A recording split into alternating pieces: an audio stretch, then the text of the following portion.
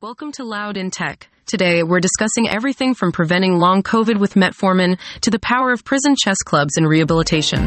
Let's get loud.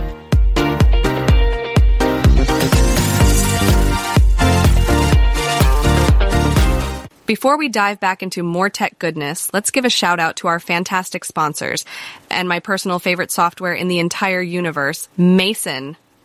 Picture this. A world where a solo founder can take on an e-commerce giant. Sounds like a superhero movie, right? Well, meet Mason. This AI shopping co-pilot is here to save the day. Mason swoops in to guide shoppers as they shop, making sure they find exactly what they're looking for. Did I mention it's like having a secret weapon against the Amazon tax? Oh yeah! Mason will help you break free and skyrocket your sales. Head over to Get Mason to join the revolution. That's getmason.io.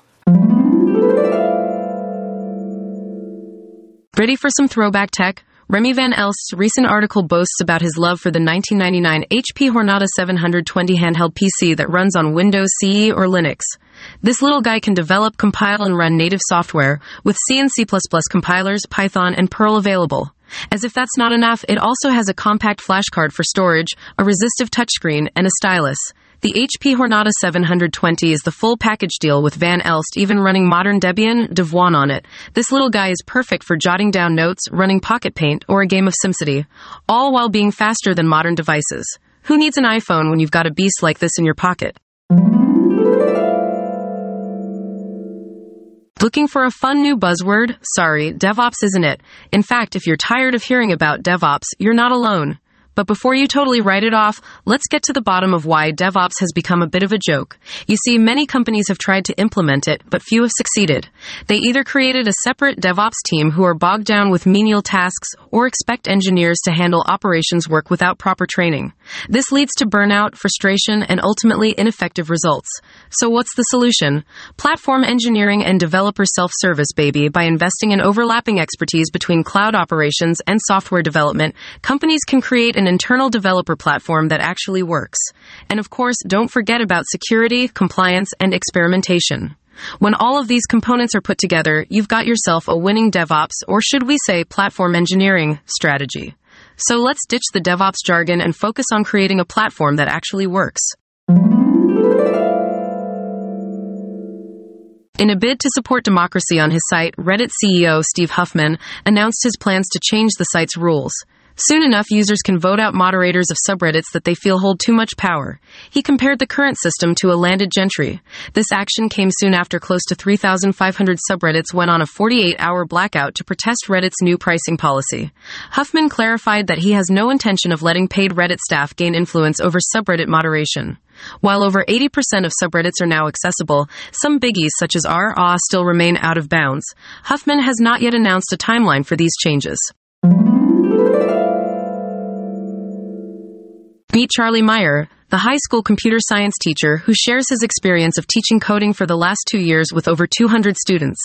Teaching isn't easy, but Charlie realized that students have unique interests, and when aligned with the curriculum, they are more likely to enjoy learning.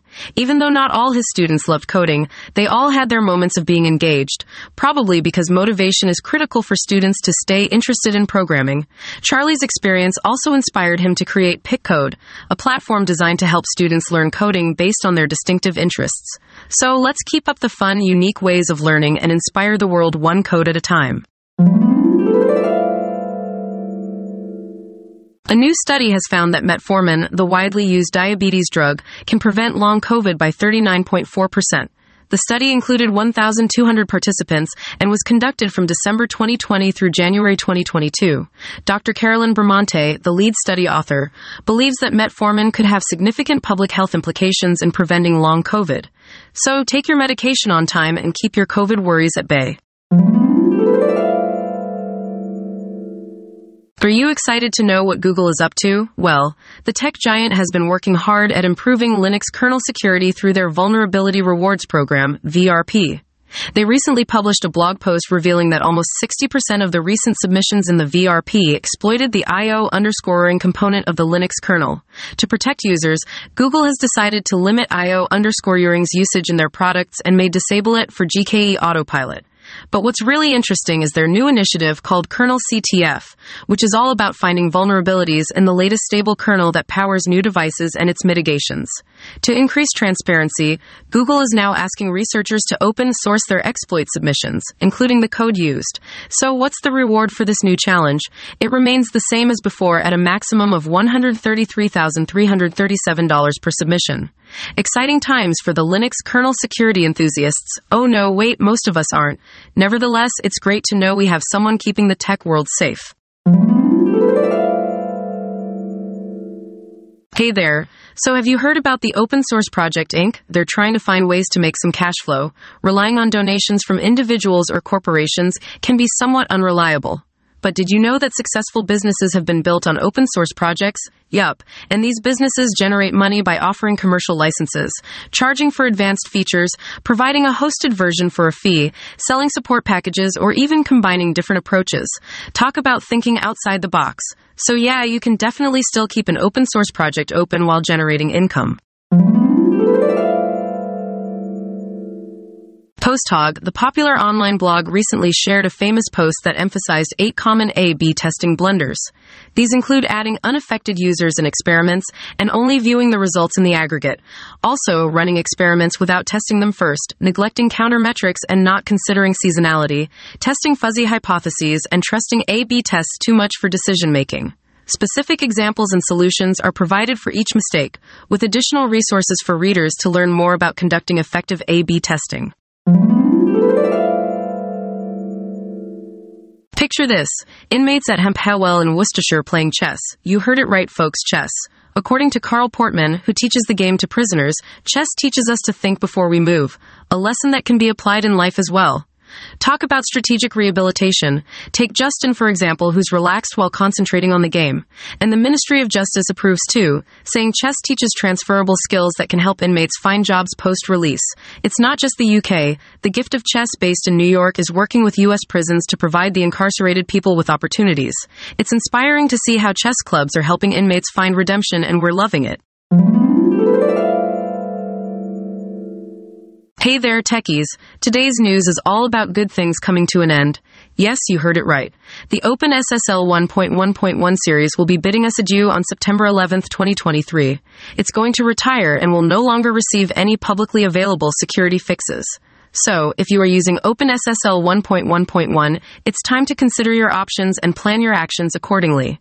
You can either move on to the most recent version, which is OpenSSL 3.1, supported until the 14th of March 2025, or you can snuggle with OpenSSL 3.0, which will be an LTS release until the 7th of September 2026. So what's your plan? Choose your mate before it's too late. Attention developers, stop dancing around Windows when you can swing with WinFSP. It's the Fuse proxy that'll have you feeling closer to heaven than Peter Parker after a cup of hot cocoa. WinFSP enables developers to design their own file system without having to know the ABCs of Windows programming. Can you imagine if we all had this magical tool in school? WinFSP makes development a smoother ride than Windows kernel programming. And the best part, supporting Windows 7 to Windows 11 and x86, x64, and ARM64, you won't miss a beat. With its various APIs, shelving integration, self-contained structure, and millions of installations, you can create your own file system without any worries, folks.